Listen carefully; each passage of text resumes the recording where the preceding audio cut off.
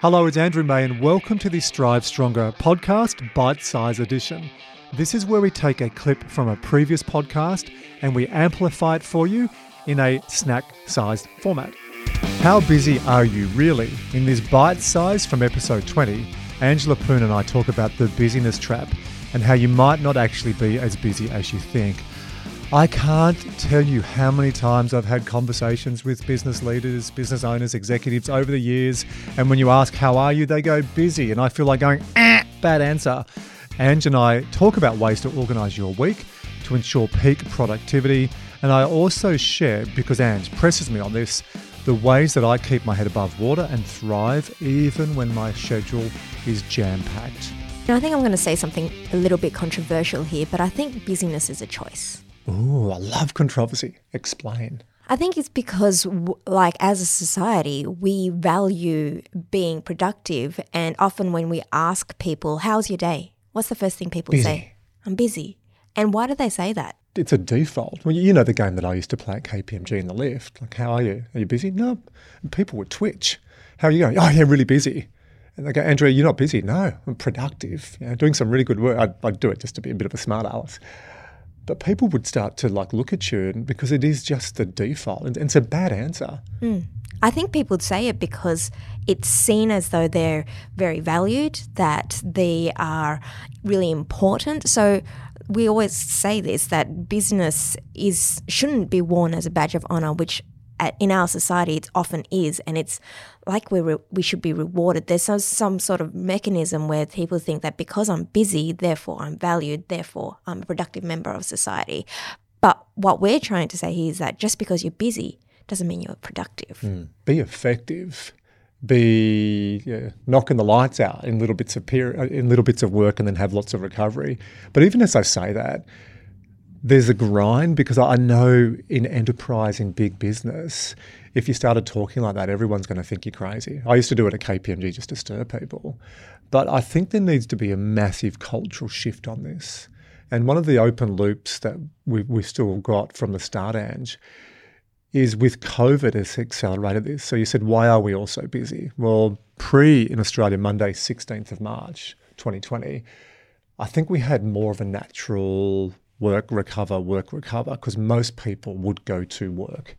Then we shifted to WFH, and then we're just on Teams or we're on Zoom from first thing in the morning to late at night. Now we're getting back into this hybrid phase where most companies are saying, come back into the office 2 or 3 days a week, work from home a couple of days, and then you might be on a client side or a hybrid mix. But there's no rule book for this. I think it's exciting. But the rule book is not going back to what it was. The rule book needs to be what it's going to become. And companies have an opportunity, I reckon, in the next 6 months, and then it's closed because it's still new. And the opportunity in the next 6 months is to totally redefine what it means to be productive in organisations. And some of the companies we work with who are doing this well, they'll come into the office, and COVID guidelines, because we've got another outbreak, so we've always got this in the back of our minds, but they'll come into the office and they will connect, they'll communicate. I think what a lot of us have really missed working from home is just that camaraderie. Now, people used to think we had to have meetings and be live. No, we can do that on Teams and technology, but you get that social glue by coming together. And then the companies I think that are doing this well is then they build in time, but permission, then at home, do some deep work. And don't just spend all day at home from meeting to meeting to meeting to meeting. And when you get that rhythm right between connection and then getting off the grid for knowledge workers and doing some work, you're just so much more productive. And what I'm hearing also is to take that control and be accountable for yourself, because often people would try to put in time to do that deep work, but then something else comes along in a meeting, and then that's one of the first things that disappears or goes away. How do you ensure that you put in that discipline to protect that time? What are some of your strategies? Because you're really busy and there's often a lot of demands on your times, Andrew, but you fiercely protect your deep focus time. Yeah, I do. And I've been doing this and sharpening this for years. So what I do may not be available for everyone. But I mentioned before, when I write a book, I get off the grid. I'll go down to Jirowa for a week or 5 days And I get excited even when I think about it. I've got my next writing block coming up in about 3 weeks. So I will just carve out that time. And Todd, my EA, knows this. Ideally, no meetings. So we try and really stack the week before.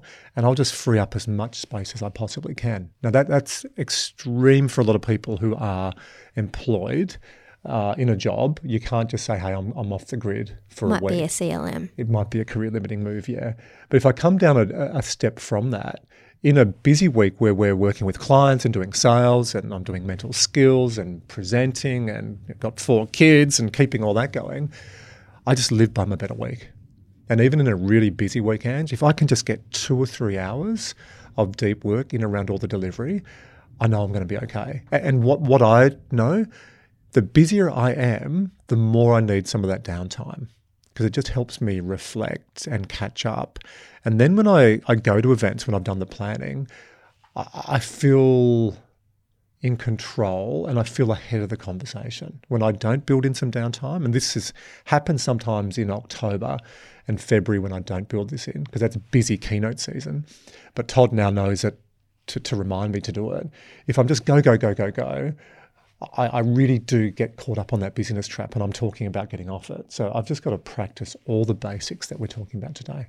And it sounds counterintuitive, doesn't it, that when you're really busy, they actually have to slow down. And we've spoken to a number of our clients where they're like, how do I speed up? How do I do more? And the one thing that you've told them first is like, actually, in order to speed up, you have to slow down.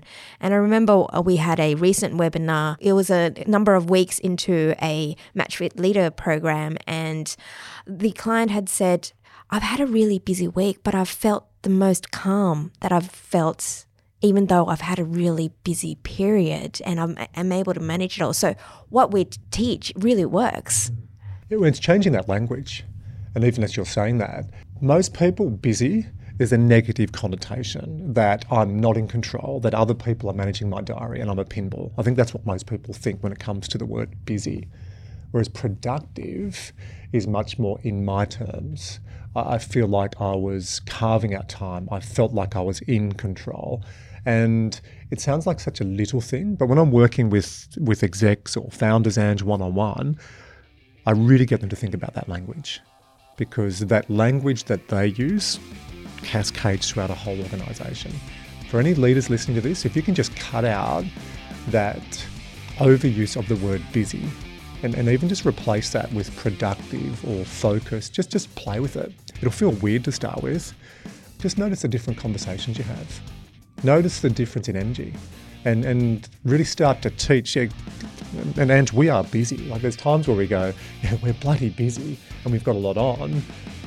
But we do live and breathe this, because I've tried to just fill in all the gaps. So all peaks, no troughs. I've almost burnt out twice, and I'm not going to go there a third time. Hey, it's Andrew, and we hope you enjoyed that episode.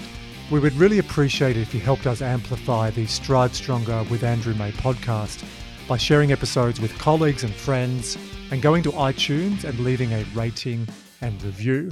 This really does help us get this message out to a wider audience. And if you would like to know more about how Strive Stronger uplifts teams through optimizing human performance and well-being, make sure you check out strivestronger.com. And if you'd like to know more about my personal practice, focusing on all things human performance, go to andrewmade.com, where you can explore the books I have written, including Match Fit, which has now sold over 85,000 copies, or book me as a speaker at your next annual conference or company offsite. Or if you'd like to really turbocharge your business and personal success and wake up to a better way of living, working and leading, check out my brand new evidence-based Human Performance Academy that starts in July. I'm really looking forward to getting that going. And if you'd like to receive regular updates from me each month, make sure you subscribe to my monthly e-newsletter, the AM edition.